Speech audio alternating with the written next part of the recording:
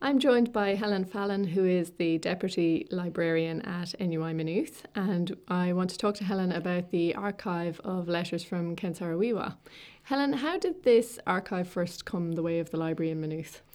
Well, a student in Maynooth, John O'Shea, was studying for his Masters in Sociology and doing a thesis on societies in transition. And as part of that, he was looking at media coverage of the Irish Shell to Sea campaign.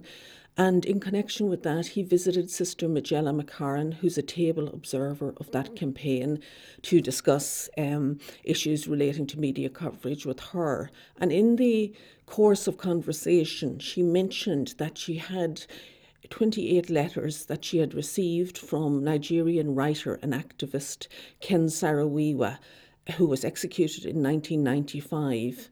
You may be aware that Saro-Wiwa led a peaceful campaign to protest against the destruction wrought by oil companies and the petrochemical industry in his homeland, Ogoni, which is in the Niger Delta area of Nigeria. So John made contact with us, and we're always very keen to acquire collections. And it's relatively rare, though, for a student to actually be the link. But that was great, and I contacted Sister Magella, whom I had actually met before in a different context, and we set about acquiring the material. And while we had initially focused on the letters, and it was wonderful to get the letters which represented his correspondence with Sister Magella between 1993 and 1995, most of the time he was in detention. In addition to that, we got 28 poems. Some of them had been previously published, written by Ken Saro-Wiwa. A very significant photographic archive of events in Ogoni, and also the campaign in Ireland to save the life of Ken Saro-Wiwa. Some videos recording a subsequent trip by Sister Magella to Ken's homeland after his death, and also various other activities surrounding Ken Saro-Wiwa. One final thing which we acquired too was his Mossop cap and flag, so that's particularly nice to have those type of artefacts in the collection. How does a librarian go about archiving a collection like that, Helen? Well, we're very fortunate in the library and in UI Maynooth to have an archivist on the library team. So in the first instance, we would have quickly transferred the letters which Sister Magella was keeping in plastic folders to acid-free paper boxes. And then after that, our archivist would have done some initial restoration work on them. All of these letters were handwritten, so we have to ensure that the letters which were handwritten in 1993 will actually still be legible in 100 years from now, whatever. Of course, we are also looking at digital alternatives there. But that was one aspect of it. The letters then were catalogued. That's relatively straightforward. They're organised by date of which they were sent. And then other material, for example, the cassette tapes were changed to more modern media. Photographs, etc., were put in folders and labelled. And separate from all that, of course, or in tandem with all that, we digitise the collection. And what's involved in digitising the collection? Are there kind of creative ways there, Helen, of making the material available? Right, what we have done to date, and we will be looking further at this, is we on receipt of the letters, we got them all digitised with an external company. We would do that partly for insurance purposes. It would be a requirement. We will be looking into the future in looking at creative ways to make them available, and definitely there are ways to do this. We've used some of the images in exhibitions, etc., but recently the university has appointed to the library a digital humanities project officer, so we're going to be looking at how to make this material more available. And thus far, how has the archive been used by students or by staff in the university? Well, it's been quite well used, taking into account that we received it just 2 years ago, and we have been spending time working on it. And also, our wonderful new purpose-built special collections and archives area in the new library only became available in 2013. So we've been quite restricted space-wise, but that's all changed now. So some of the uses. At undergraduate level, on the BA in Local and Community Studies, myself and the Professor of Adult Education, Professor Anne Ryan, designed part of a module on natural resources and community development around the letters. So there was a series of case studies. One was relating to resources in Liberia, and another Malawi, and then there was the Nigerian case study, which was on the conflict in the Ogoni district relating to the petrochemical industry.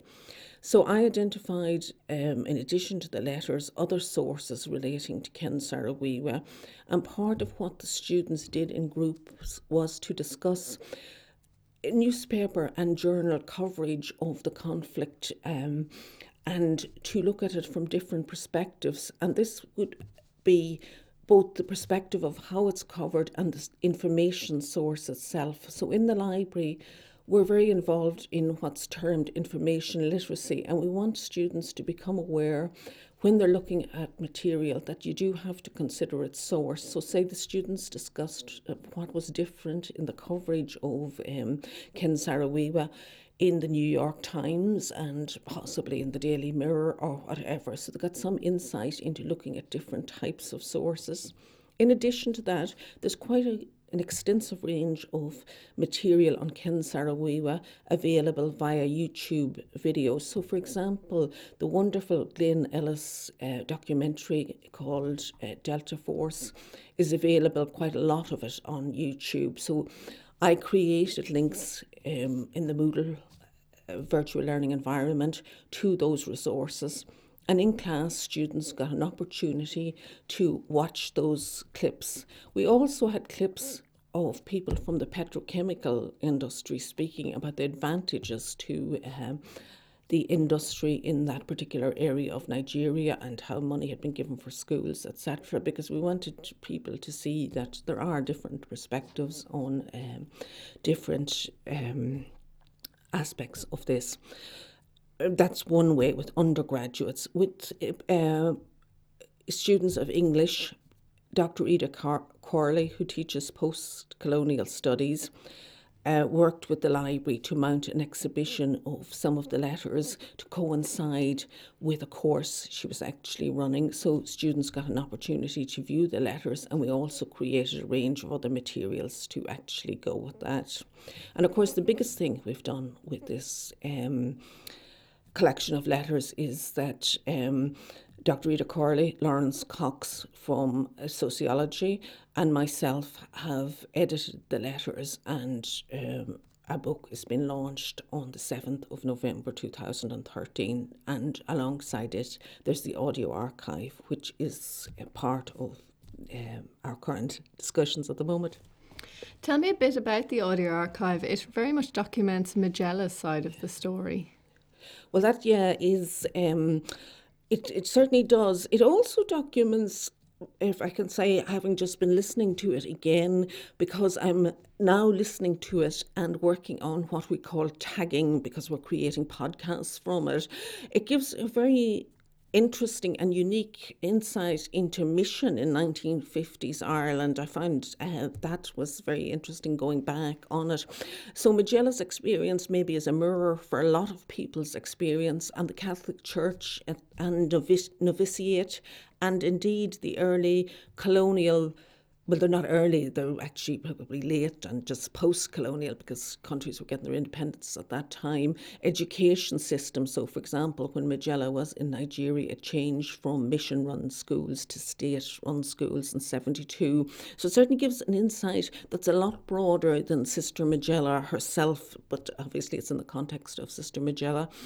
But in addition to that, we have interviewed Dr. Ida Corley, looking at Saro-Wiwa from the perspective of African writing, because he was actually a well-established poet and novelist. And I should say on that, of course, we have all his novels, which are available in the library, and other writings by him. So Dr. Lawrence Cox has given us an insight into the issues around the petrochemical industry and their parallels in some cases in the Irish Shell to Sea campaign. So he's also included in the archive, and Owens Weewa is coming to Ireland for the launch of the book. So we have agreed with him that we will record him as well. And something else which we would like to put in the audio archive, which we're working very closely with Kairos on, is the actual letters themselves and possibly the poems. So tell me a little bit, for people who wouldn't be familiar with the creation of a digital archive, and particularly an audio archive, what has that process been like, and what are the challenges there? How do you go about doing it? Well, that's been absolutely fascinating, and it's been a tremendous collaboration with Kairos, because that's something the library has always been very good at acquiring collections, as indeed most large libraries are. But perhaps we haven't been as good as at exploiting those collections, and I mean that in a very positive way, and making them available locally, nationally and internationally. So this type of project does give us the scope for that. It's been very interesting in terms of going out and interviewing people. I was very fortunate in that I was able to do the documentary making module on the MA in Media Studies in Kairos, and then subsequently working with Anne O'Brien and meeting up with Sister Magella, doing recordings. We also were able to record people at the anniversary of the execution of Ken Saro-Wiwa, which was marked over in Mayo. And that was a very interesting experience for us, because there were, again, parallels with between Nigeria, the events in Ogoni, and the events in Eris. And there are crosses which we got to see over there, which have the names of Ken Saro-Wiwa and his other colleagues, the Ogoni Nine, the people who were executed in 1995. So that part of it was very interesting. So we found ourselves with lots of recordings. The next stage was to get a postgraduate student, Greg Rooney, who worked on actually editing those recordings and, if you like, tidying them up to some degree. The next stage was the creation of podcasts. And after that, we used an external company who input the metadata and tags which I had identified for each podcast. And we're very fortunate in the library in that we have a wonderful member of staff who's very talented at photography, Alan Monaghan, and of course we've numerous photographs of letters and other aspects of the archive. So we're using those as album covers for each of the podcasts in iTunes. We've gone down the iTunes route because it will make these podcasts very widely available. And also the library is looking at the bigger picture for the university of creating a digital repository which will have audio elements, etc. So we want something that could be easily transferred into another repository, if you like, at a later date. So those are some of the stages involved in it, and it's all been very exciting. Having put so much work into it, Helen, what is your hope for the archive over the next decade? Well, I would like to see it grow and possibly grow into an actual gateway. I know there are, one I've seen recently is the Mary Martin archive, where students on the digital humanities in Trinity College created a gateway to information about Mary Martin, who lived in Dublin during the First World War, and she's the mother of the lady who set up the Medical Missionary Order. I think she's Sister Mary Martin. And that's actually an archive based on letters as well, but it's linked in with many other related resources. So I could see that this could get a lot bigger and bring in many other aspects. But that's one aspect of how I see the archive growing. But I guess in terms of use would be even more important. We have a lot of courses here that this could be would be very relevant to applied social studies, adult education, sociology, the Kennedy Institute on Conflict Resolution, the MA in Historical Archives. I would like to see them all using the collection. So I guess that would be one of my hopes, that regardless of whether it's the audio, the print or whatever, that it's actually a very living collection.